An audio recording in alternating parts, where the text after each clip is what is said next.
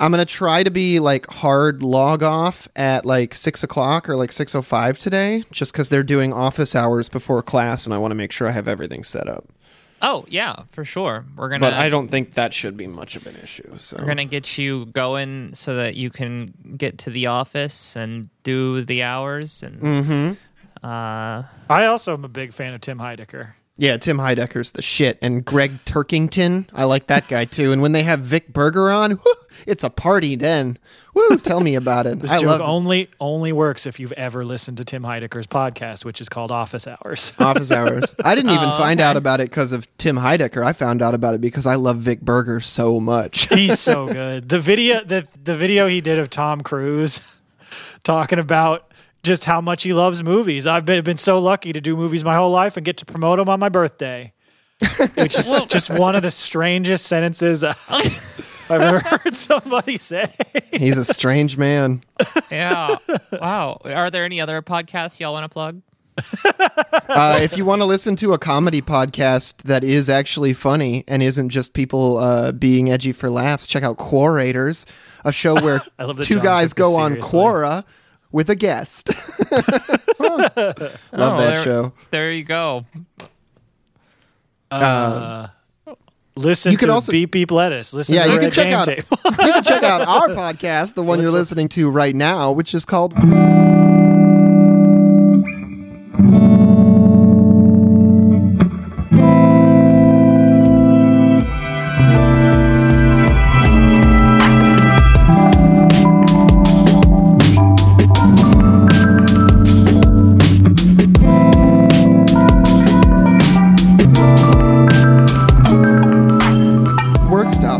I guess I should introduce the show. My name is John. I'm Dan. And I'm Lena. And we're an entirely listener-supported labor podcast, although we do tell jokes sometimes. We have a Patreon if you want to support us and get access to our bonus episodes, patreon.com/workstoppage. Hop in the Discord if you're not in there already. It's a great place to hang out. If you want stickers, message us on Patreon and we will get them to you. And if you want to help the show a little bit more, you can leave us a 5-star review on Apple Podcasts or wherever you think it will help. Yep. Also, check out the reading group. It happens on Tuesdays, 7 o'clock, 8 o'clock, 9 o'clock, something like that, Eastern time. If you're in the Discord, you can We're really click on making it easy for folks. It's the reading group channel. It's all the information's in there. But yeah, so, hopping right into it, folks, we've got a very happy follow-up from a story we covered a couple of weeks ago. We had been discussing how there was a union drive that was launched at Barboncino Pizzeria in Brooklyn, which was aimed at becoming the very first union pizza shop in New York City, which I will say, while we do know how difficult it has been traditionally to organize in the restaurant industry, I am a little surprised there wasn't at least like one union pizza shop in New York, just purely from law of large numbers, since there's, I would assume, about 7,000 pizza places in New York. Well, and law of large numbers, you'll remember that's actually a pun about this place because it was the pizza factory, I believe, is the way that they described it. That was the way workers described the incredibly difficult pace of work that they were put under. And that pace of work seems to have been very inspirational, at least as far as getting workers on board with the idea of unionization, because last week we got the election results and it was a unanimous victory for the workers at Barboncino Pizzeria, who are now officially members of Workers United, joining all of the good folks at Starbucks Workers United in this, broader SEIU affiliated organization. And so workers had asked for voluntary recognition back in May, which they didn't get. But again, since they had unanimous support, they were basically just waiting. Mm-hmm. That's got to be frustrating. I know what it's like to wait just to have an election and then, Anyway, we do have a quote here from Mike Kemet, a bartender at the restaurant, who told the New York Times, quote, "We're going for the best deal we can get for every issue across the board," end quote. And I'm like, hell yeah. I love that attitude. Workers plan to fight for better starting wages, health care, consistent scheduling, just cause protections, and more say in how the restaurant runs. Yeah, and so even though it's one pizza shop in one city, but it's also an example that yes, if you work at a pizza shop or any other restaurant, that no matter what your boss says, oh, I can hire and fire anybody, blah blah blah blah blah, Doesn't matter. If the workers stand together, you can organize anywhere. That doesn't mean it's going to be easy. But the fact that it's possible, I think, is so important to show folks because, when there's a huge difference, if you go to talk to somebody who's a restaurant worker or just one of your friends who may be a restaurant worker and they tell you how shitty it is, it's a lot harder to tell somebody you should form a union at your workplace if there's no other examples that you can show them. And so the fact that you have this win here, I think is really huge for growing the movement in not just New York City, but across the country. Yeah, one small shop can start a pizza fire. Wait, one small pizza can start a prairie union. I'm going to figure this out. Well, while John figures that out, we're going to move to our next story where we follow up on the ILWU Canada strike, where they've been on strike since July 1st, and their negotiations had mostly broken down, and they're striking at like the Port of Vancouver, which is one of Canada's busiest ports. And I mean, there's been billions of dollars of trade that have been halted by this.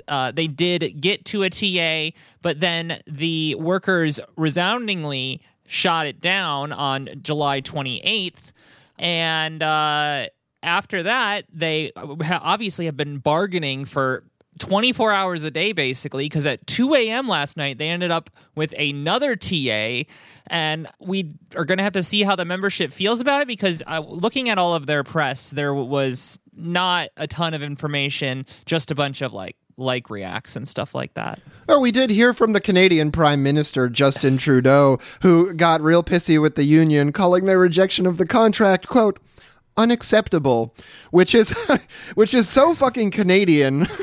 Well, I also love though, because that's such a telling statement, because there's there's that reputation of oh, Canada, it's a settler colony, but it's not as bad as the United States, which is true in some ways. But then also, you have their president, essentially their president, whatever, but coming out and being yeah, those workers voted the wrong way. Go back and vote the right way. Because that's what's saying voting down a TA is unacceptable. Well, that's what Justin Trudeau was just really disappointed. Well, and also, it's such a stupid choice of words, because what's unacceptable? The fucking TA they didn't accept. Right. It's very clear where the decision was made here. Right, exactly. And so, yeah, and I will say, to your point, though, Lena, it is one of the things that has made reporting on the strike very difficult. And this is not a criticism of the ILWU, but the ILWU very much seems to keep the communications about their strikes in-house. I am very confident they're communicating with their membership about what's going on, but a lot of that doesn't seem to leak out, which is fine. They don't owe us that information, but it has made reporting on the strike a little difficult. But one thing that, the union has made very clear in this process is that, when the government demands they take a TA to the membership, they'll take it to the membership, but they're not going to fucking lie about it or sugarcoat it or anything. They're going to take it to the membership and see what they want to do. And if the membership doesn't like the contract, they're not going to try and force it on. They'll be like, all right, fine, back to the picket line. Yeah, actually, I mean, the statement itself was 3 sentences long. We've reached another TA. The members will vote on it. There was no recommendation or anything like that. That should be how those kind of announcements are, though. I mean, it sucks when they try to be like, this is the best TA, and we encourage our members, blah, blah, blah. Just let your membership read it and do their own thing. You don't need to sign warm regards, union members. Yeah, I mean, I don't know. I think it depends. I think it depends on the situation, because I think there's times, if a negotiating team has genuinely, put together an incredible deal, I don't know. I'm not going to fault them for touting it, but I know what you mean. You never want to be in that position where you jump the gun and try and get ahead of giving the rank and file the chance to have their say, which is ultimately the only one that matters. Yeah, well, I'm just saying, if the bargaining committee comes out and is dancing around and is like, this TA is a slam dunk, it better be a fucking slam dunk. That's all I'm saying. And I think that critique is well founded, because we look at history of the old admin caucus of the UAW used to really talk about these great contracts that were filled with concessions and things like that, which kind of sucks. So avoiding that's good. But anyway, things that also suck. Yes. Yellow Freight. Or formerly Yellow Freight, now nothing, because Last week, we discussed how we came very close to a nationwide strike by the 20,000 Teamster drivers at Yellow Freight, one of the country's largest less than truckload freight companies, which is a designator for like size of trailers. But, well, it turns out there will never be a strike at Yellow because Yellow is shutting down. I guess this gets into why Yellow was unable to make the $50 million payment that they owed to the Central States Pension Fund. But, it's certainly not good news. On Friday, the 28th, the company, which has been struggling financially for a while, announced that they would be ceasing all operations nationwide and began laying off their staff ahead of a bankruptcy filing this week. And really, this, look, I don't have any sympathy for the owners of the companies who clearly drove the company into the ground. And also are going to loot the company for parts, as it's on its way out the door. Oh, for sure. But it sucks for the 30,000 workers at Yellow Freight who are now going to have to go find another job. And, the Teamsters have at least their union to lean on to help find other union jobs in freight. But I really do think a lot of what this exemplifies is just the whole industry of freight hauling since the deregulation of the industry in the 1980s. Since that happened, we have seen near continuous collapses of major trucking firms because the state got rid of anything to actually regulate them to make sure that they're trucking things safely, that they're actually making it so that, their workers don't fall asleep because they're overworked and get injured. There's no regulations whatsoever to protect drivers, to make sure that they're paid, a minimum wage and get a certain number of benefits, especially with the owner-operator model that so many of these places have defaulted to, which just throws all that back on the worker. And so we've ended up in a situation where you have all of these little freight companies competing against each other, and some big ones, with essentially no technological innovation to be made, really. Good trucking kind of just is what it is at this point. And so everything is about driving down wages. And so all of the burden of competition is borne on the workers. And so you just have all of these little companies as a race to the bottom, destroying each other consistently. And that's fine for the bosses because they just, like you said, Lena, they loot it and they go somewhere else and they set up a new trucking firm and try the same thing. And when that goes bust, they're also fine. But the workers get fucked over every time. And it's just this is just one of those situations where it's the capitalist system does not work in this industry. It doesn't work more broadly, but, this one is screaming for a state-regulated monopoly. We were talking about this a little bit before we started recording. And if we have Patreon listeners, in fact, even people who just listened to the Unlocked episode, because I think we unlocked the first episode of the Unions and the Mob Reputation versus Reality series, where we actually talk about the early history of trucking and the Teamsters. And that, what you're describing there, is very similar, just on a more on a slightly smaller scale and a lot faster, with all of these trucking firms competing each other out of existence. Then those people disappear with a couple $100,000 or whatever, and then pop up somewhere else. Yeah, and Yellow has been in a long line of companies exactly like that because, again, this company is folding despite the fact that just a couple of years ago, they accepted a $700 million loan from the government. And 2 years later, they have paid an entire $230 on the principal of that loan. When I first read that figure, I thought it was $230 million. Yeah. No. And I had to read it 3 times to be oh, it's a 3-digit number. Mm-hmm. Yep, and that has left the company in $1.5 billion in debt. And so, obviously, the mismanagement of the company combined with the deregulation of the industry has, sealed the fate of Yellow, unfortunately. Although the ultimate fate of the company is also very weird because of the fact that so much of that debt is owed to the government. It does mean that the government, I think, owns 30% of the firm's assets. So just buy the rest of it. Yeah, to me, even the social democratic response be okay, fine, we are going to take control of this company and we'll just set up a board of the senior workers here who know how this company operates, and they'll run the management, and we'll regulate it like any other public enterprise. But of course, they're not going to fucking do that. No, they'll sell their 30% to Jeff Bezos or some other warehouse ass motherfucker. So ultimately, this sucks. Like you have 20,000 Teamster workers, 30,000 workers total, like losing their jobs at this company that was around for 80 years, and then a combination of neoliberal dysregulation of the industry and just standard bourgeois mismanagement and looting has now completely destroyed it. And now all 30,000 of these folks are going to have to find new work. So, example number 1 billion this week that you will hear about how capitalism does not work. 30,000 workers. That's like an entire city of people. Mm-hmm. Yeah, it is. Well, in our next story, we're going to be talking about the gig industry and DoorDash more specifically, where the NLRB had issued, a number of complaints, or at least a complaint covering a number of situations.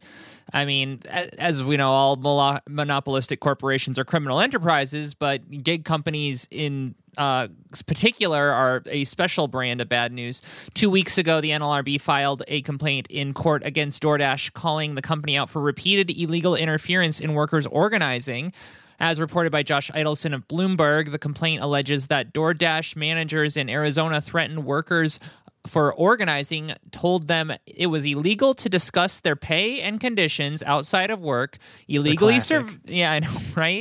illegally surveilled and interrogated workers about their organizing, also super illegal, and ultimately illegally fired one worker for forming an organization. Like, that's just that's like the basics. The complaint asks an administrative law judge to intervene and demand the company stop breaking the law. That's what, John, can you say the line? Oh, yeah, I love to be admonished about breaking the law. So next time I go steal a piece of fruit from the supermarket, I can't wait for an administrative law judge to politely ask me to not do that anymore. Yeah, no, I know, exactly. It's like... It's the thing that's so weird about reporting on these court case stories is it's like, well, I'm glad that DoorDash is being called out. Like, that's good. I'd rather that happen than not. But it is also becomes hard to get excited about because, as we've seen with Starbucks over and over again, we know what the limits of what an administrative law judge can do are, and they are not likely to make DoorDash change their ways. No. Well, and it's a good, we can't rely on them really in any capacity, but it's a good thing we can rely on DoorDash. Oh, wait, actually, they denied all wrongdoing, claiming to be totally unaware of any employee union or any kind of organizing, and claims that they fired the worker for, quote unquote, repeated insubordination, which even just hearing that excuse, I find it impossible to believe that that's not just double speak for organizing activity. Yeah. It's concerted activity if you're speaking on behalf of your fellow workers in the situation, in an organizing, like if they're complaining about the work conditions because they're like, hey, what the hell?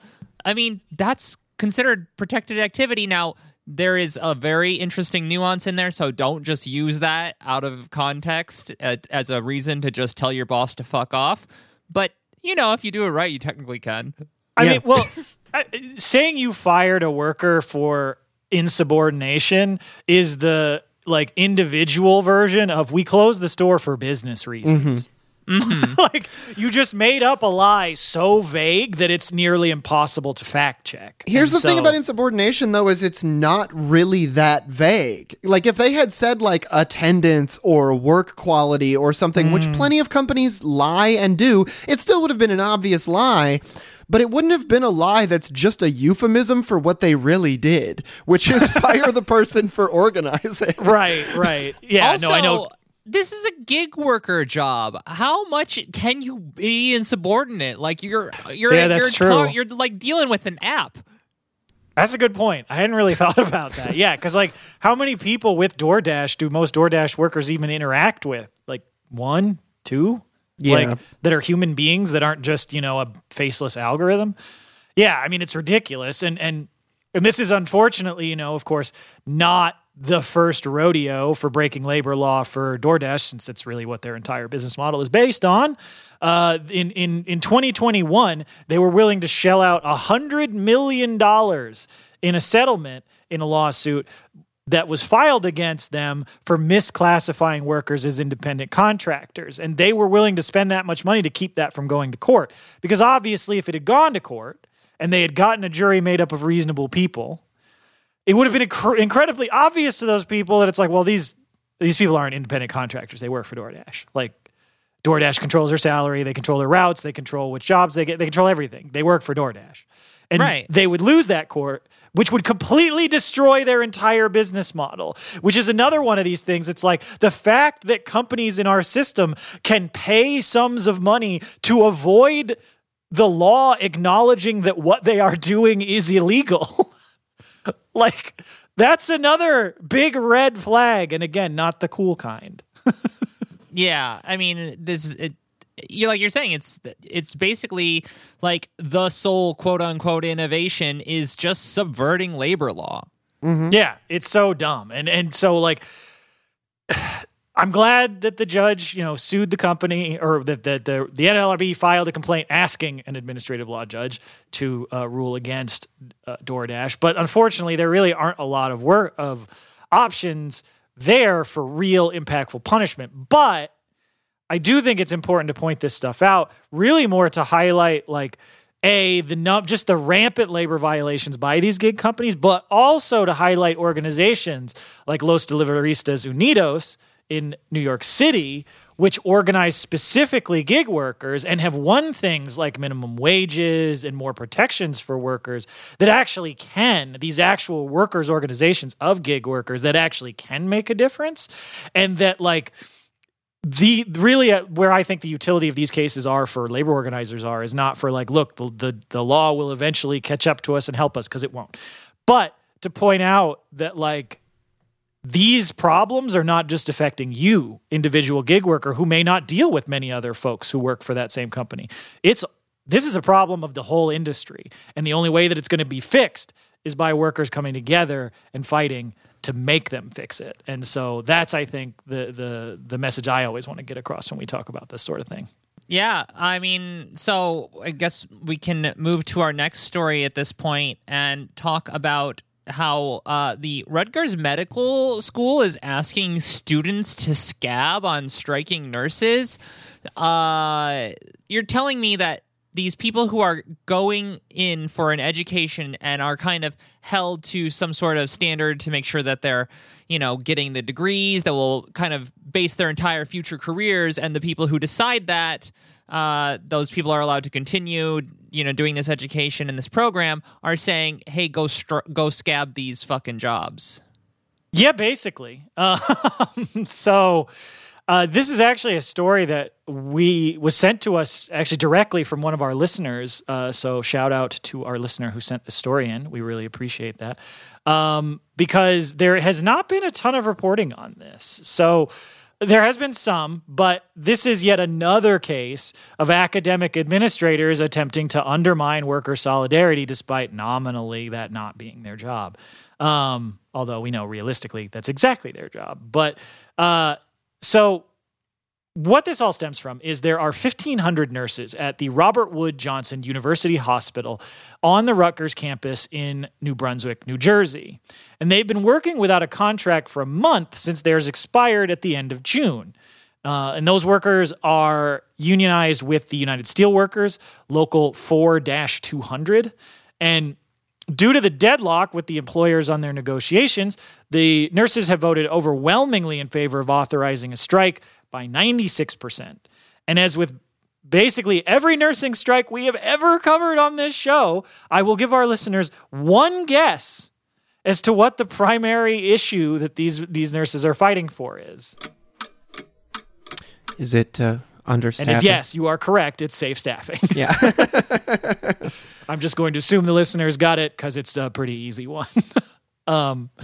But yeah, I mean, this is much like every other company in our nightmare for-profit supposed healthcare system, Rutgers and by extension the Robert Wood Johnson University Hospital has refused to hire sufficient full-time nurses to provide the care that patients need. And the nurses are also, in addition to fighting for safe staffing, fighting against soaring health insurance costs, which have rapidly become unaffordable for nurses alongside rampant inflation, especially with Rutgers not having increased funding for the workers' health insurance in 4 years. And so that strike is scheduled for this Friday, August 4th. And this is where the medical students come in. The hospital administration has been gearing up for this strike, not to, resolve it, agreed that they need to hire more people so that they can provide proper care for all of the patients. No, that would make sense. No, they've been prepping to break the strike. They've already tried to intimidate the union by basically announcing ahead of time that they plan to hire scab travel nurses as long-term replacements. And then additionally, as our listener wrote in to report, the hospital plans to and has been attempting to try to convince medical students at Rutgers to work as scab replacements as well, essentially getting these students to work as scabs to break the strike because they're a captive workforce dependent on the college for their degrees. And now they are technically only calling for volunteers, so don't want to libel them. They are not forcing the students to scab. But the obvious implication is that favor on the future of the student's education will be placed on those who choose to accept this voluntary assignment, and that those who don't, may not be looked on the same way. And they've even tried to really work hard to sweeten the deal for these students as well. And primarily, they started by justifying their own kind of position. So they asked the medical students, quote, to assist in the transition from the full-time nurses to the replacement nurses, end quote, which sounds so innocuous. And then to make just helping with the transition. You're just being a helpful little friendo. And then to make it a little bit sweeter, they also offered to provide excused absences from required clinical work for those who volunteered to scab, which concerns me because that means they're not this is affecting their quality of education as well, which is not good for their future patients. So this is just a way to kind of fuck everybody for the ease of the administration.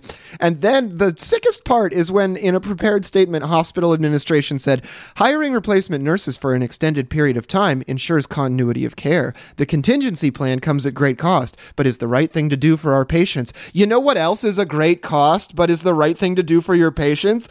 Just give in to the nurses' demands. Yeah, that statement just pissed me off so much.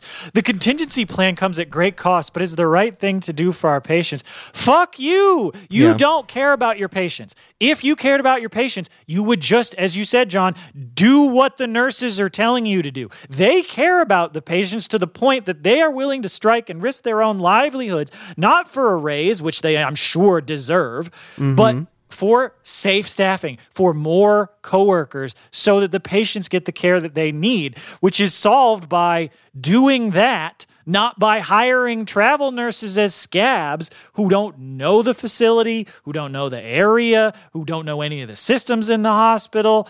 It's this whole thing. You are spending more money to break the strike because you hate organized labor and the idea that the workers will have any say in the workplace, than to just spend the money to hire more nurses to meet the needs. It's so fucked up. And you are not offering continuity of care. That's a fucking lie. Continuity of care comes from receiving consistent care from the same medical professionals for an extended period of time. That's what that is. That's consistency and continuity.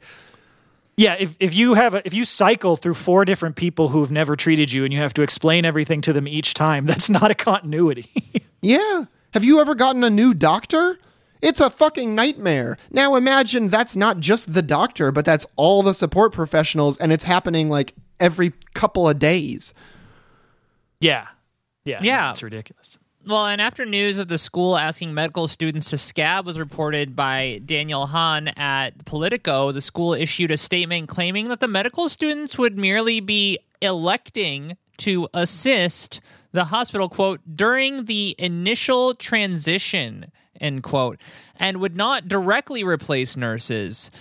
Obviously a meaningless distinction, as the only reason for any of this disruption is because the administration refuses to provide safe staffing in the first place, like we were just saying. And also, like, I love the framing that they elect to do this. They are electing to assist. There's nothing I love better than to wake up in the morning and elect to do something. Tell you what, when there's no boundaries on my potential in this life, and everything I do, I fucking chose to do that. 100 fucking %. I elected a president once. He didn't win, but I elected his ass. AAUP, BHS New Jersey, and the Biomedical and Health Sciences Wing of the Faculty Union at Rutgers issued a statement from its president, Dr. Catherine Monteleone, who said, quote, "We find this anti-union behavior abhorrent and unfortunate. We stand in solidarity with the RWJUH nurse colleagues.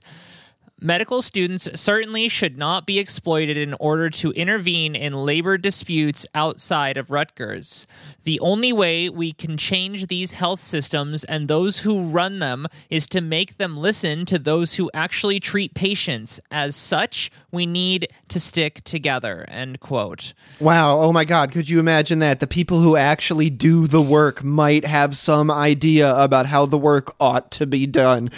Mind-blowing stuff. Yeah, I know. It's always like, that's the thing. They always portray workplace democracy as so radical, but that's functionally all it is. It's, should the people who do this, who know what's going on, should they be in charge? Probably. Like, that's basically the proposition there. We keep saying this. But anyways, I mean, just to wrap this up, like, this is fucked. Schools should not be asking students to scab in any context whatsoever. And this fucking sucks. And medical students, I encourage you to stand with the striking workers, much like the, Dr. Monteleone there recommended, because, yeah, this is some bullshit. Absolutely. Well, we do have to talk about the big news this past week. We've been hyping up this potential strike for probably months now.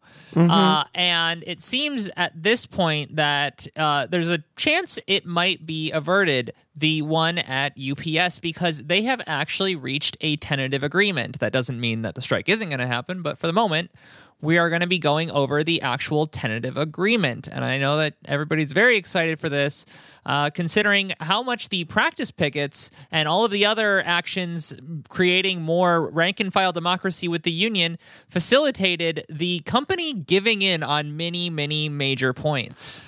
Yeah, so, obviously this is the big story this week. The TA at UPS, that was reached on Tuesday on the 25th, less than a week before the August 1st contract deadline.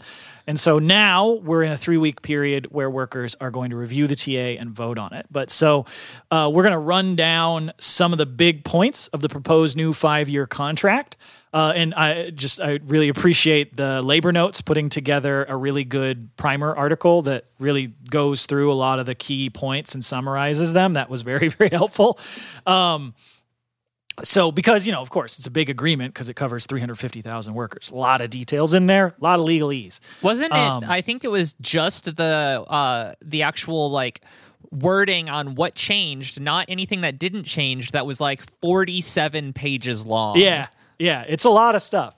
So this proposed deal, which the Teamsters say represents a transfer of $30 billion of the profits produced by workers back into their pockets, contains a lot of really genuinely historic wins. And just to run down some of those. I mean, some of these we've covered a little bit because they were agreements that were reached earlier in the negotiations, but none of that's final until a contract is signed. So it's all in here. So just to start right off, of course, one of the most contentious issues that was right out the gate, one of the big things that the Teamsters wanted to do was get rid of the second tier of package car drivers, because the previous contract back in 2018 had created what is called a 22.4 hybrid driver position, who's basically is classed as an in-between. They're like, oh, sometimes they'll do inside work, sometimes they'll be a driver. But effectively, largely what the company has used that position to do is to have workers doing full-time package car driving work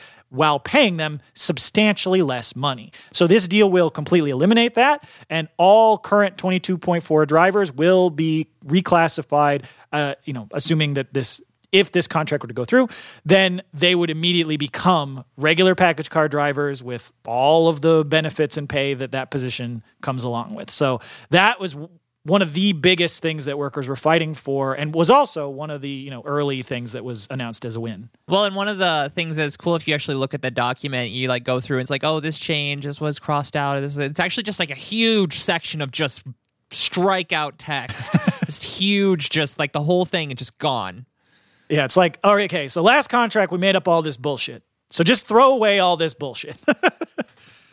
Very simple. And so the next one, big obvious one, raises. That's going to be a big issue in any contract. But of course, 350,000 UPS Teamsters, it's a lot of jobs. And we need union jobs to pay well. And so all current UPS workers will receive an average $7.50 an hour raise across the length of the 5-year deal. Now it's an average. So there's a lot of different classifications. We can't run down, the what every single person is going to make, and we'll get into why there's so many differentials actually in a couple of these items.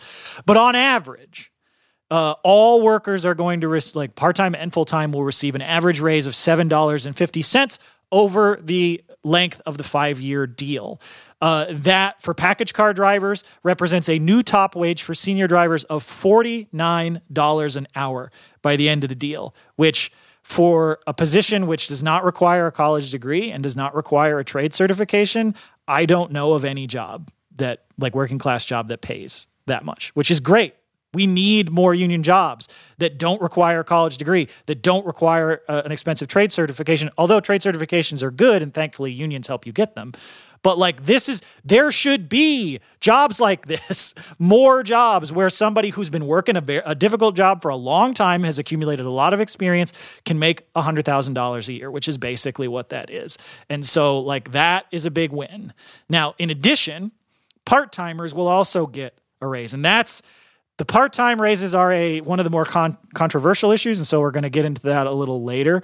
But the gist of the deal, because the actual rates are going to vary around the country, because there's these things called market rate adjustments, and we'll get into those. But right now, the base pay rate in the existing Teamsters contract has a starting wage for part-timers of $15.50. That in this deal will be raised to $21 immediately, and will be raised to $23 as the starting wage for part-timers by the end of the contract. We'll get more into all the details of the part-time stuff because there is some controversy there, but the basic points there are you're going from a base starting pay of $15.50 to $21, which that's a pretty big jump, and to $23 by the end of the contract. So like I will just say, by comparison, because I've been reading a book about the history of the transition from the Hoffa era of the Teamsters to the Ron Carey era.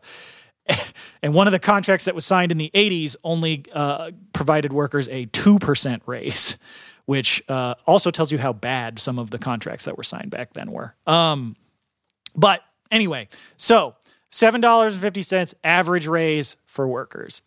Varies a lot depending on how long you've been there and where you are, but that's the average.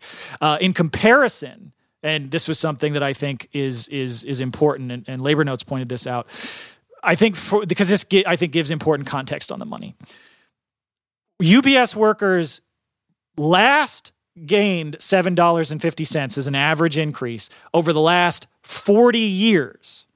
This will provide that same raise in 5 years. So that's, I think, your comparison for how long it's taken wages to go up $7.50 and how much it will in this contract. I'm sorry that was very confusing and long-winded, but it's 350,000 workers and there's a lot of different gradations.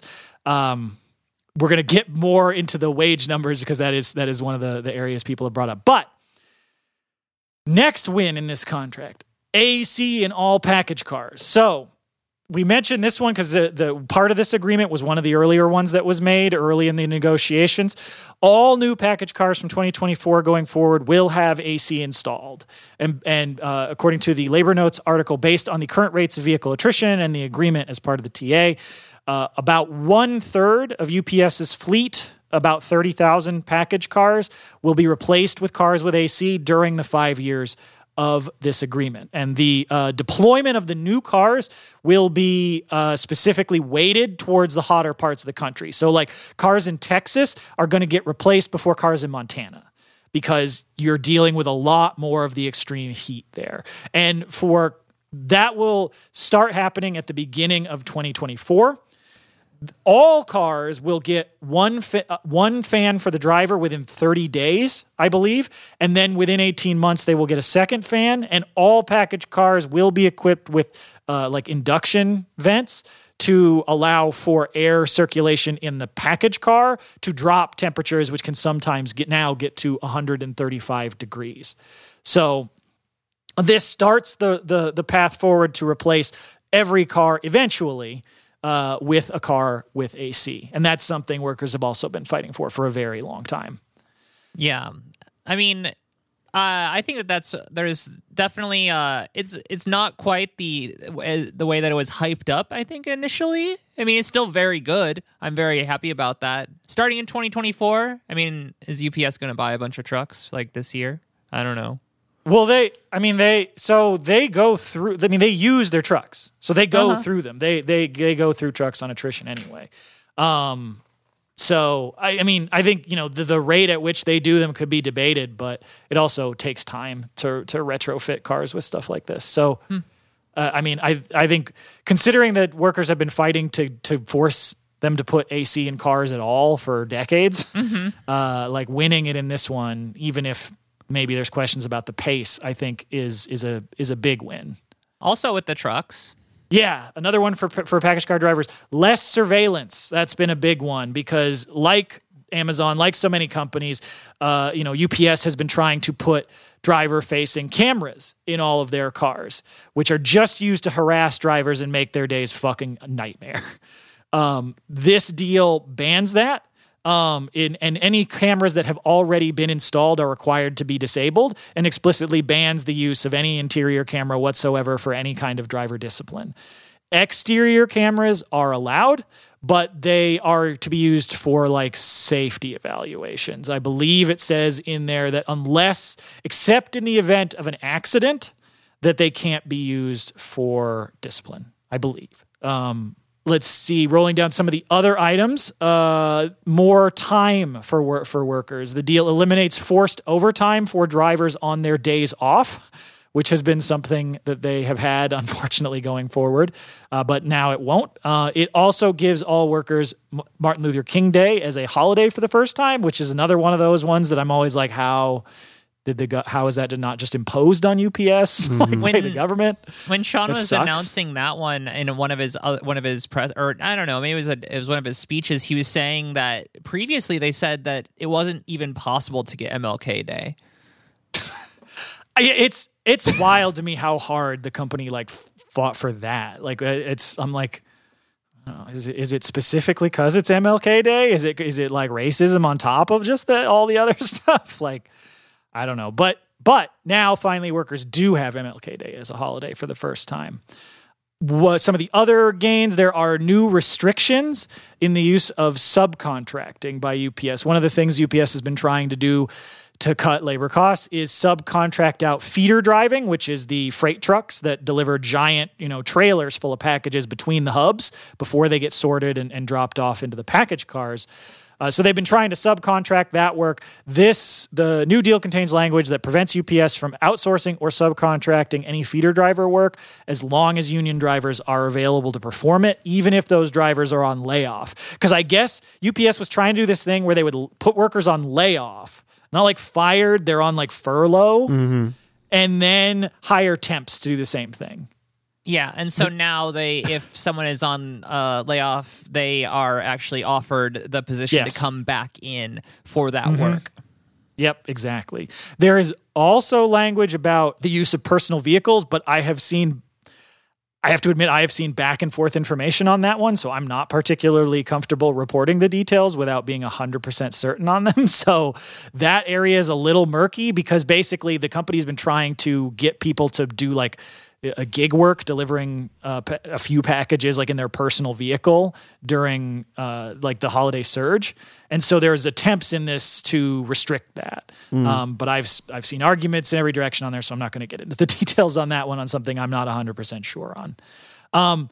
And then this one I say for last because I think this one is really important and hasn't necessarily been getting as much discussion, even though I think it should, because this deal requires UPS to create 7,500 new full-time inside positions by merging part-time positions together, which creates a pathway for the first time for thousands of part-timers who have long wanted full-time status but have just had no pathway to get it. And so this job creates that for 7,500 people. And it also has notably new strong language in here, actually like forcing UPS to create those jobs, because I guess from reading the Labor Notes article, in the past, there have been attempts to make these where it's like, we need 10,000 new jobs. And then UPS is able to use loopholes to be like, actually, what that meant was 2,000 jobs. And so this one, I guess, according to Labor Notes analysis, they really tried to put like belt and suspenders this thing. Like, no, motherfuckers, you have to make 7,500 new jobs, not some fake number. You actually have to create these jobs. So that, I think, is a big one. And all of that put together, I know that was long-winded, but this is a huge contract. I think those are historic wins, and I don't think they should be minimized because, like, getting AC for the first time, ending the 2-tier for package car drivers, reclaiming $30 billion of the $100 billion in profits over the last few years, stolen from workers by UPS, and putting it back into resources for them. All of these wins, again, whether the contract is approved or not, because that's the thing. Ultimately, only the rank and file is going to decide whether they think that this deal is good enough. But regardless of which way they go, the fact that the union was able to force the company to agree to these wins shows exactly how powerful, the workers at UPS are. None of those would have been agreed to without a fight. And it's only been through the organizing for like a year at this point that the Teamsters have been doing, the practice pickets that the rank and file have been putting on, that UPS was forced to agree to these. It's really hard to overstate the significance of the practice pickets, I think, in particular, because that kind of like physical display of mobilization, you saw a really stark before and after attitude change in the way that UPS approached this before and after the practice pickets. Yeah. Also, in the way that the membership themselves felt about their union. I mean, you could see if you saw like people just talking out in front of the loading dock or like just out in front of the buildings, it was people being like, "Oh, what was it like before?" Well, it was kind of him and Han, this or that. But I feel like I'm actually part of this now, and that was really, really good to see. Yeah, like my party branch here in Providence has been supporting our local Teamsters on their practice pickets and, talking with workers, drivers, part-timers, everybody. And yeah, that was pretty much the universal feel of everybody that we talked to out there, was that like, the folks were all at different levels. They were at different levels of engagement before the practice pickets, but everybody was just like, this has been great. I get to talk to people I don't always see. And like, we're all on the same page on this, and it fucking rules. Like, I think a big part of it was just, it's like everybody getting together and basically be like, fuck UPS. like that alone is really good for building that militancy. So now we've gone through that, but I do think that we have to also talk about areas that workers have identified. Some folks have pointed to certain parts of the contract that they felt could have gone a little farther. I've seen a lot of folks, even folks who are very critical of the contract, who have been like, yeah, there's a lot of really good stuff in this contract, but there are items that, we think we could have gone farther on. And so there, to address a few of those, one of them, and this is why I was, hemming and hawing so much on the raises thing, because that's one of the areas that people have identified. And a big part of that is because of these things called market rate adjustments, which exist for part-time workers. Basically, in bigger cities that have higher cost of living and more competition for that level of waged work, there are certain UPS locations, depending on where they're located, who will pay what are called market rate adjustments, basically like an increase to the standard starting part-time wage so that UPS can actually attract people to do that work. Now, the current TA leaves those market rate adjustments in place, so it's not like taking them away from workers that currently have them, but it has It also doesn't specifically require UPS to apply them exactly the same way they've been applying them now, which has created a lot of question marks for some workers who are currently operating under those MRAs. Because, and again, this is not like that's one of the things that's difficult here, is because it leaves it to UPS's discretion. We don't know exactly what would happen with it. So there are some folks who maybe they're making $21 or just about $21 right now, who, if they keep their market rate adjustment and then they get the raise, well, now they'll be making, say, $23 an hour. And the question is that what's going to happen? So that's an area where I've seen some folks say there really needs to be more clarity there to like force UPS to enforce the current MRAs. The other issue that I've seen folks raise, and this one it's interesting. Like I think it's a good point to raise, but it's also a kind of a semi-unique situation, because folks have pointed out that the new contract eliminates a two-tier system for drivers, but it kind of creates one for part-timers.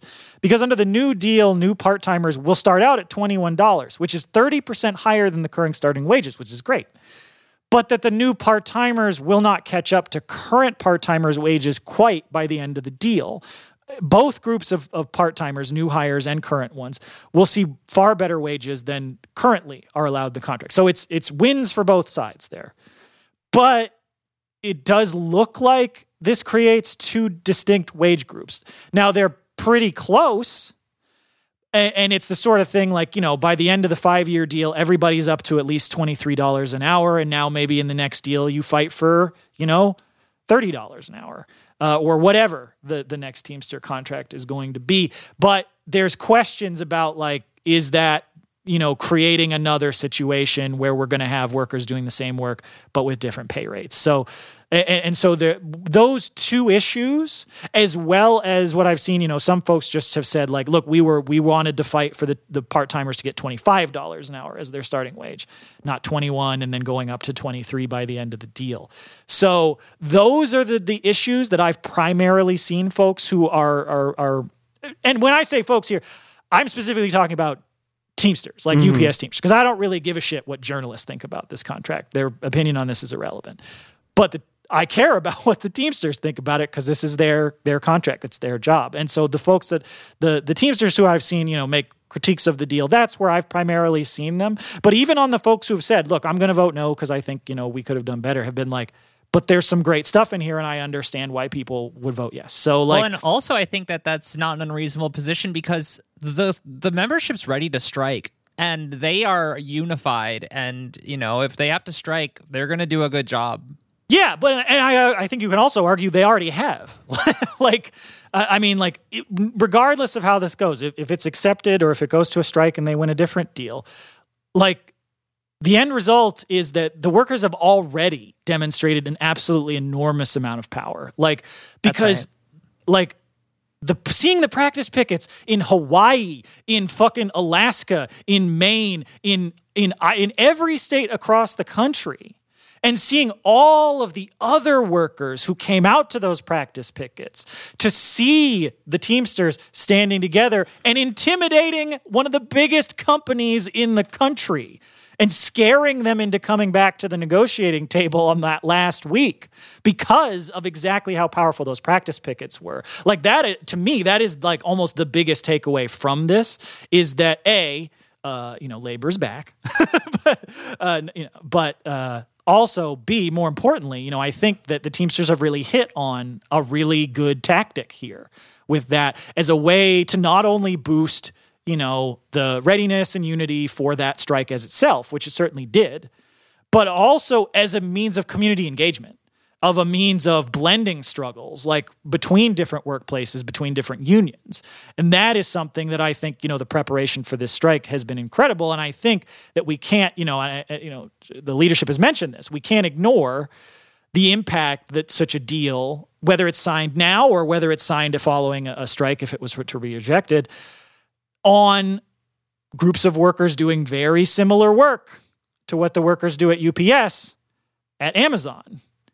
Because, I think that by demonstrating, that workers who do warehouse work can win a good wage and can win the sorts of benefits that UPS Teamsters have and can push a giant corporation around if there's enough workers coming together. That to me is, I think, like so important to take away from this. And when I say regardless of which way the workers vote, I don't mean to trivialize that. But what I really mean to emphasize is that, like, what I think of the contract doesn't matter. It's what they think. Only the rank and file gets to decide if the contract's good enough. And whichever way they go on that, that's, kind of the beauty of union democracy. We're behind them 100%. Like, if they agree to the deal, great. A ton of amazing wins. Let's go talk to Amazon workers about how they need to, the sorts of things that they can win. If they vote no and they decide to go out on strike, we'll be right there with them, just like we would have been on August 1st. So, I think that is actually something that is what I am trying to emphasize to people who are not Teamsters, of like when I talk to them about this strike, about the TA, is that it's like, this is the sort of thing, like the differences between the, tiers and the different wage rates, like that's for the folks at UPS. They're the only ones who can decide whether that's good. But from the perspective of labor as a whole across this country, this contract, whatever version we end up with, like this is the best example that you can show to somebody concretely, not just abstractly, not when labor, not, like platitudes and all this other stuff. They're like, this is what you can win, this money, specifically. This money, these benefits, this time, all this stuff. Even when you are working in one of the most abused jobs in the country in an Amazon warehouse. And that to me is extremely important. Yeah, and I think that it's because of their unity. It's because they were able to show power. Yeah, 100%. And so, I don't know. I would just like to quote briefly the statement that the Party for Socialism and Liberation put out, not just to plug the party, but also because I think it's good analysis. I think that the party has done some of the better analysis on this, but they put out a statement that I think has some really important stuff in it. And just to read from it here a little bit, quote, "Workers have landed a powerful blow against UPS. The company will, of course, try to find ways to fight back and claw back what has been won. The profit motive of this capitalist system demands that they do so. That reality does not lessen the scale of this historic victory. It just means that the struggle must continue. Building the ranks of organized labor grows the strength, leadership, and overall fighting capacity of the working class as a whole. Doing so puts us in a better position to fight for the things that no union contract or other types of reform can satisfy.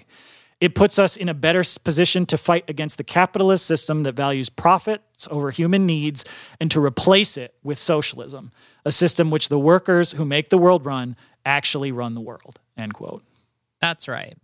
Well, with that nice little bow on that story, we got to keep talking about the Teamsters and, as Dan was alluding to, Amazon. So the Teamsters have deployed a nationwide flying squadron system to protest Amazon's refusal to recognize the union of drivers in Palmdale, California, that expanded yet again, this time to Atlanta. On Wednesday, July 26, workers from Battle Tested Strategies, which we've talked about many times before, the first Amazon DSP or delivery service partner, I believe is what that is, who unionized. They picketed outside the ALT6 facility in Atlanta, calling on the company to cease its unfair labor practices.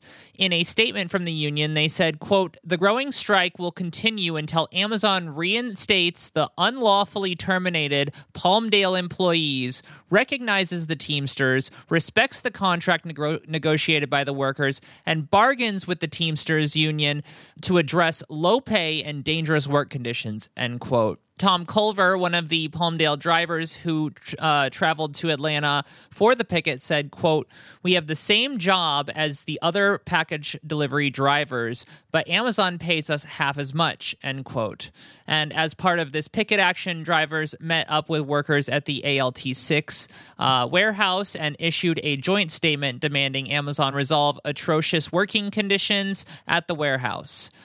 This will now be the 10th Amazon site nationwide that the Teamsters have picketed, including sites in California, Michigan, Massachusetts, and now Georgia. I love this tactic. I think this tactic is so cool And it's another one of those things like this. I mean, this is kind of, it's like a merging of the flying squadron tactic and the practice picket tactic. Because it's not practicing, they are on strike, but they're going all over the country to do it. And by doing so, exactly like you pointed out, they're not just showing up to these places and picketing. They're showing up and talking with all the other Amazon workers. They're organizing. Exactly. This is like both a picket against the company and a great way to organize workers. Like, which of course, picketing always is that, I guess. But like, this is a bit more explicitly like with that intent. Yeah. Yes, and the other thing, though, that I love about it, too, is that, one of those issues that we hit on so much on this show, and it has been a running theme about the bullshit that is U.S. labor law, is the misclassification of drivers, like that, of workers just generally as independent contractors. And this sort of thing puts that, like, front and center. It puts it in front of the media. It makes more people aware of it. So, like, this is... It's building awareness nationally. It's building awareness specifically amongst all Amazon workers. It is, bringing workers who have unionized with the Teamsters together with unorganized Amazon workers. Like, I love this tactic. I think it's great. And I think that it's one of the things, that a union like the Teamsters, which has over 1 million members and has all those resources, is able to bring to the table. And for a company like Amazon, we need all the resources, all the unions, everybody who wants to get involved, like, because, it's so many people. It's such a big company. Like, any tactic, any resources we can throw at it are going to help. And this one, I think, this tactic specifically, I think it helps you check so many boxes at once that it's like, I think it's one of the better, more innovative tactics that I've seen, in the last couple of years. Absolutely. And it builds the kind of solidarity between members of all parts of the like logistics work landscape that is what we eventually need to get towards something that, I don't know, next 20, 30 years, maybe sector-wide bargaining. I know, right? Well, yeah, I mean, that's the sort of thing, because it's like, we're talking about Amazon, but like, fuck it, let's unionize FedEx too. Yeah. DHL. Let's have every single delivery driver be in a union. Yeah, if you move a box, you're a Teamster. Like, yeah, absolutely. And I mean, I guess while we're talking about Amazon, we also have to kind of talk about a news article that came out from CBS News this past week. That, I mean, it won't surprise our listeners at all that Amazon, a company that has an injury occurrence double that of comparable warehouses, doesn't give a damn about disabled workers. But one thing that might come as a surprise is that Amazon is rated, quote, best place to work for disability inclusion, end quote. Press X to doubt. Right? This rating comes from the Disability Equity Index, a project of an NGO called Disability In, which is formerly a NGO called U.S. Business Leadership Network. Suddenly, they care about disabled people. This is just designed to launder the reputations of massive businesses towards a positive view instead of a real one. They actually tout about how they basically only rate giant companies. I mean, it's just... Yeah, we're going to change. I'm just imagining, we're just like showing up to a government office. Hey, our organization is changing its name. Oh, okay. What's your organization? We're the U.S. Business Leadership Network. Okay. What are you changing it to? Like the Business Leadership Council, like the business, trade group. Associated Business Leaders of America. Right. No, we are Disability In. Like, it's just... It's so obvious just from that alone that this is bullshit, that they don't actually give a shit about disabled workers. Yeah, and their rating system seems arbitrary and poor. Like, it's really like, I don't know. I went over it and it seemed kind of incredibly questionable to me. But sounds like they're copying their homework from a certain Perry Johnson. Who's that? That's look him up. I remember from last time when you were telling us about that dude. He's a scary motherfucker who is like a Michigan billionaire whose company basically makes certification materials for various industries, and it's all just made up out of whole cloth. It's a scam. He runs a scam business. That makes sense. Well, I mean, if we look at the actual conditions of disabled workers and what they face, they're a lot closer to how Amazon deals with union demands. They stall. They have non-existent or inadequate processes to fix issues, and they fire those who make demands on the company and make workers' lives worse always, and any demands that the workers would have to make their own lives better. As reported by CBS News, Lanita Hammonds, an Amazon employee from Little Rock, Arkansas, said that she suffered multiple physical health issues and asked if she could take a break or sit in a chair occasionally throughout the day due to her pain. Her doctor had recommended that she use a walker during work. And after asking for these accommodations, Hammonds was placed on short-term leave instead. She told reporters, quote, "It felt like I was being targeted because I needed accommodations. I got placed on short-term disability leave, and that was extended because they refused to accept my doctor's prescription for me to be on a walker," end quote. And this is just one example of many, because the article talks to a lot of different disabled folks about this. And then we also have a quote from an attorney at the Center for Popular Democracy, Frank Curl, who said that who described the conditions as he understood them from working with people like this, that, quote, "The company is designed specifically to exclude individuals with disabilities and churn through them so they no longer stay employed at Amazon," end quote. He said that even if workers get doctor's notes, that they are ignored by management because no one holds them accountable. And for many, I mean, this process of trying to get in accommodations is basically never ending, or is ended as soon as the company decides to remove the worker. So, I mean, the parallels there to how they treat union organizers and disabled folks is very on its face, is they get rid of them. They don't have any respect for people. They don't care about their workers. They're willing to hurt them at unprecedented rates, and they don't give a fuck. Well, yeah, I mean, the whole thing, it reminds me of when we were talking with Nate Holdren about the book that he wrote, about the development of workers' comp and the transition from Injury previous Impoverished. systems. Right, great book. People should check it out. But the thing that it makes me think of, though, is, one of the things that became very popular was the compulsory medical examination for employment. And they used to just be like, oh, this person has XYZ disability. Nope, you can't be hired. Now, of course, people be like, they can't do that now. You can't discriminate. Wrong. You just have to jump through more hoops. That's all it is. You just have to pretend like you are, being accommodating and pay some bullshit business leadership network to certify you as a great place to work. And then you just get to do this bullshit and force people out just like you would if you had a compulsory examination. Yeah, I mean, it reminded me so much of the Starbucks situation where they claim to be like very pro-trans, and suddenly they're threatening trans workers. I mean, when I was working there, people got dead named constantly. The fucking manager dead named people in a public bulletin. I mean, wow. It's absolutely just on its face a lie. Like, they just put out a couple little benefits or a couple little pieces of word, and they trick people into thinking, hey, I might be safe here. But as we have, as we know by analyzing the capitalist system, we aren't safe. They don't care about us. They're ready to throw us to surplus as soon as they have used us up. That's right. But, well, fuck Amazon and their continued abuse of their workers, especially clearly their disabled workers.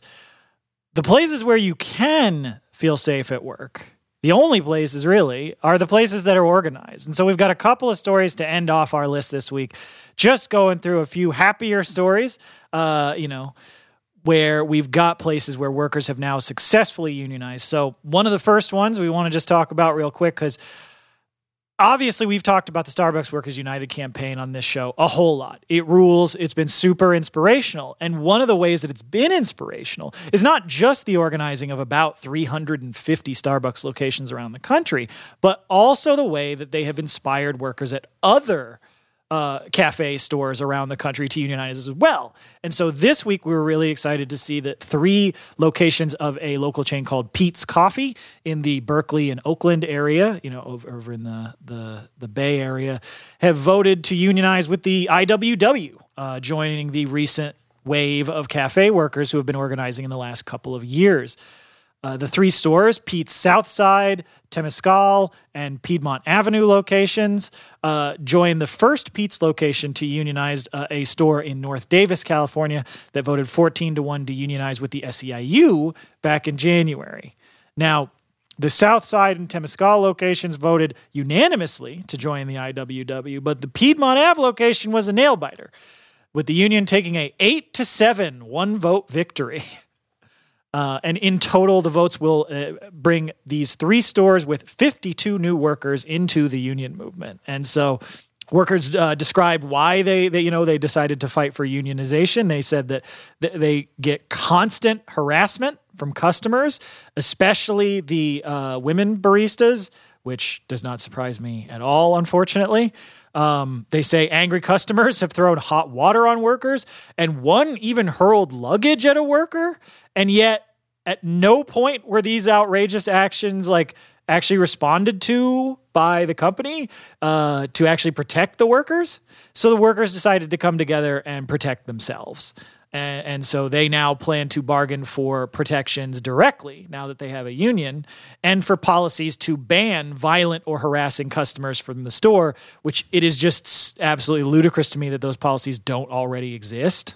I mean, they don't. There was, when I worked at Starbucks, there was harassment that went on, and it took 5 or 6 very blatant instances of sexual harassment to get someone banned from a store, and it was only one person that ever happened to. Wow. Yeah, it's ridiculous. And so, good for these workers for getting a union to help deal with that. And so another thing, this is another very common issue that we see with workers in this industry, is fighting for securing sufficient hours for workers to qualify for benefits, because currently at Pete's, workers have to work at least 21 hours a week to get benefits. But even when workers want to work more hours, they are not scheduled. We see this all the time. Companies love to do that shit where it's like, you get benefits as long as you work 21 hours. We have scheduled you for 20 hours. No, we will not give you any more time. They love to do that shit. Classic. They also hope to win a higher starting wage than the current $18 city minimum wage. And really, the pizza employees have already seen some of the benefits of their union, because as soon as they announced their union drive, managers rushed to try to fix long-standing issues that had been sitting out there for a long time. And now the workers are going to get to fight to enshrine those fixes permanently in a first contract. That's right. And so also just did want to point out just real quick, the specific local is IWWIU 460 is the group which represents these Pete's workers, which has also recently won other representation elections in the Bay Area, including at Moe's Books and the salvage store Urban Ore. So shout out to these now unionized workers. It's great to see the IWW doing some real organizing. There was a bit of a lull for quite a while there. And then just to round out real quick, folks, we got one of the biggest bargaining units of the year. Surprisingly, kind of just came out of nowhere, because obviously, we had all the discussion. This week was very dominated by the agreement at UPS, the tentative agreement at UPS, and discussions about that. But we got a unit of 5,000 new workers recognized this past week as new union members, when on Tuesday, July 25th, IATSE announced that 5,000 freelance production workers in the TV commercial industry had cleared a card check election overseen by an independent monitor, which officially makes them now part of IATSE and forming one of the biggest single election wins of 2023 so far. These workers had formed an organizing group called Stand With Production to bring attention to their low pay, long hours, lack of training, lack of benefits, and so many other aspects of their work which lag behind the conditions won by unionized production workers. And so, of course, our listeners may know that many of the so-called behind-the-camera positions on TV, commercial production, have been unionized for years. Art directors, costume designers, set designers, hair and makeup, all that sort of stuff. They've long been members of IATSE, but workers in the like producers in the production department have traditionally been left out, and the lack of benefits and job security have reflected that. So workers came together with this organization, Stand With Production, like so many in the U.S. around the beginning of the COVID pandemic. They developed proposed safety requirements for production companies to adopt to keep workers safe in the fall of 2021, gathering thousands of signatures in support. And then Upon partnering with IATSE, they pressed for recognition, and the studios agreed to an independently monitored card check, which the workers overwhelmingly won this week, and will now have a chance to fight for those union benefits that the rest of their IATSE comrades have won with their first contract. So congratulations to all of these workers. Hell yeah. And congratulations to you, dear listener, for making it all the way through our stories and to the meme review. But yeah, so diving right into the meme review, we've got our first one here, folks. I just like this one mostly because it's shitting on SNL. I will admit, I can go for a cheap jab at SNL, but it's also celebrating the great wins that have been brought to us by the writer's strike. Mm-hmm. So we've got the classic meme image of you've got the soldier kneeling in front of a sleeping child, protecting them from just a hail of knives and bullets and all this other stuff. It's also on fire for some reason. And all of that, all the incoming fire is labeled SNL skit about Barbieheimer, SNL skit about OceanGate, weekly SNL skit about Twitter and Elon Musk, SNL skit about Colleen Ballinger, who I don't know who that is, but... And then the guy is just labeled writer's strike. I do love that the writer's strike swooped in to protect us from these things, but I do also want to let people on the internet know that you don't have to watch and comment on Saturday Night Live because it is no longer the early 90s when that was considered necessary cultural reading to be able to have a water cooler conversation the next Monday. That is true. However, I will say that the social media has made it far easier to make people involuntarily watch Saturday Night Live. The only thing I ever want to see from Saturday Night Live ever again is, ladies and gentlemen, The Weeknd. Oh, that is such a useful meme. It really is. Speaking of useful memes, our next one is, do you know what game this is from, by the way? It looks like this is either from... it's either from Skyrim or Oblivion. It's an Elder Scrolls game, though? Okay. Yeah. We have an Elder Scrolls enemy who is like a goblin-looking ass guy with like shin guards and a bunch of weird ropes tied around his arms and legs instead of clothes. And he's like super pale and he looks like a weird, mountain troll. Eyes drooping down. Yeah. He looks like he was summoned out of a volcano by like an evil overlord or something. And it says under it, quote, "Nah, man, night shift is pretty easy. Derek, age 24. And this is the thing. It's like, this is not making fun of people who work night shift.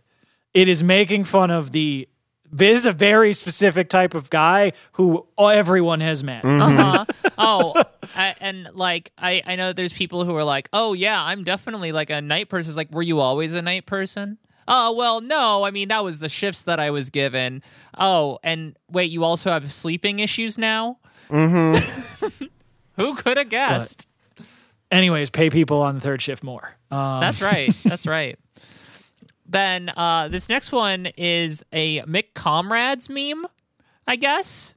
Because that's what the McDonald's logo in the bottom right-hand corner says. Hell yeah. And it's got the Hamburglar with a handgun at the bottom of it. The text on this is, patriotism... I don't know why the Hamburglar has a gun in this meme. He's not doing anything with it. To more effectively steal hamburgers. I suppose. It says patriotism towards the United States, where United States is in U.S. flag font, and then it's like patriotic 3D Comic Sans. Mm-hmm. Yeah, is treason with like dripping fiery blood font. Is treason against the rest of the planet Earth. Hell yeah. Yeah, fuck America. Yeah, worst country. Worst country. A lot of people think that the worst country is some poor country, and because they're racist or they saw it on TV or something. But I'm here to tell you the worst country is the richest country on earth. That's correct, folks. I think it's also funny because like that phrasing I think is like a direct inversion of there's another phrase that I've heard. It's like treason to whiteness is loyalty to humanity or something like that. Hell yeah. That I've seen. Treason to bad thing is loyalty to good thing. Usually true. Yeah. Yeah. So it's like literally almost like the same meme in a different format. Yeah, this one is basically the same idea. You've got your trolley problem here, classic trolley problem. And the trolley is going towards just the earth. There's no people like on this one. You've just got the trolley is barreling towards the thing, and you've got two options. You've got the trolley can hit the earth and wipe out the one habitable biosphere, or on the other you can switch it and the other track. But if you do that, the trolley will hit 2,700 billionaires. And the problem with this meme is that the trolley problem is supposed to be hard.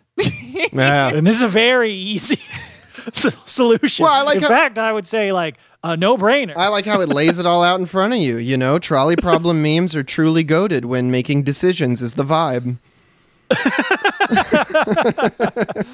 That's right. And then for our last meme, we have is this a LinkedIn post? Yeah, so this one is not a very visually exciting. It's a meme version of a LinkedIn post, but people on LinkedIn are bizarre and need to be made fun of, and so I very much appreciated that that's what this was doing. The websites that give you the worst brain diseases are definitely LinkedIn, Quora, and Reddit. But so this LinkedIn post is from Blake Thompson, partner at Vendito, co-founder of ... It just trails off. And he says, I just turned 30 and I'm worth $19 million. Here's how I got there, parentheses, not to brag, but to hopefully inspire you to get there too. Also, not to brag is in parentheses, so you can't refer to it outside of the parenthetical, which he just did. The structure of that makes no fucking sense. Anyway, here's his bullet list. I woke up at 4 a.m. every morning for 6 years straight, started a recruitment agency, took 2 cold showers per day, invested in Bitcoin at $59K, engage with all walks of life. You never know what you'll learn. Inherited $22 million from my parents. Post high-value content on LinkedIn. Consistency is key. Execute, execute, execute. And even glossing over the glaring inherited $22 million from my parents, which apparently he only has 19 million of left now. Even going over all of that, none of the verbs in his bullet point list agree tense-wise, and some of those sentences are mandates, and some of the sentences are just lists of things he did in the past. And frankly, I've seen a lot of incoherent shit on the internet in my life, but this kind of looks like it was written by ChatGPT. Yeah, my favorite part, though, as you pointed out in this bit, is it's not the, slipped in, oh, I inherited all my money. Mm-hmm. Because, that's the obvious punchline. It's the fact that the inherited money is more than what he's worth now. That's so good. Because it's so accurate. Yeah, and then he caps it off. If I can do it, you can do it too. Make sure to follow me for more financial advice. Yeah, man. I'll be sure to follow your ass. Absolutely. Absolutely. Never listen to anyone on LinkedIn is really the moral of the story here, kids. That's true. That's true. Well, and if you'd like to follow us, you can go to workstoppagepod.com because I actually just updated all the links. I was telling everyone that they could go there for all the links, but for like 2 or 3 weeks, that was only partially true. But I did today update all the links so you can find all the Twitters and Blue Skies and all that stuff at workstoppagepod.com. And if you'd like to support our show as an entirely listener-supported show, go to patreon.com/workstoppage and get all of our amazing overtime content. It's all worth listening to. You can actually find like stuff as far back as like years ago. There's so many episodes. You can also write us a review. We would really appreciate that. And I guess listen to Beep Beep Lettuce, listen to Red Game Table, and as always, labor peace is not in our interest, and solidarity forever. Solidarity. Solidarity, everybody. Let all them hounds off of the leashes. Gave all that money to the rich. They're gonna hand you down now that short-handled shovel and direct you directly to the ditch. Now just hear them talking tongues, child, though you know now what they mean. Ain't gonna make no kind of difference. Just keep your eyes focused on the screen. Yes, I guess I see. They ain't doing nothing here but leeching off for you and me. Well, yes, I guess I know. There ain't no no place left on this earth that I could call my own. And yes, I hope I see the day we all wake up and stop them ships upon the sea. Well, hallelujah, let it all just burn, 'cause they ain't the type of listening, and they sure ain't never gonna learn.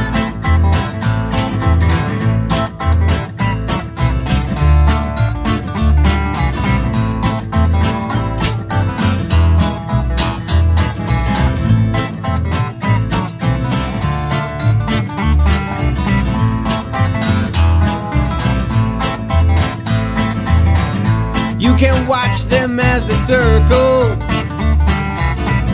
like them vultures in the sky, waiting now just so patiently for every breathing soul to die. Yes, they feed off of your blood, child, as it flows out of your veins. It ain't about what you have lost now, only what they have gained. Yes, I guess I see they ain't doing nothing here but living off of you and me. Well, yes, I guess I know there ain't no place left on this earth that I could call my own. And yes, I hope I see the day we all wake up and stop them ships upon the sea. Well, hallelujah, let it all just burn, 'cause they ain't the type of listening, and they sure ain't never gonna learn.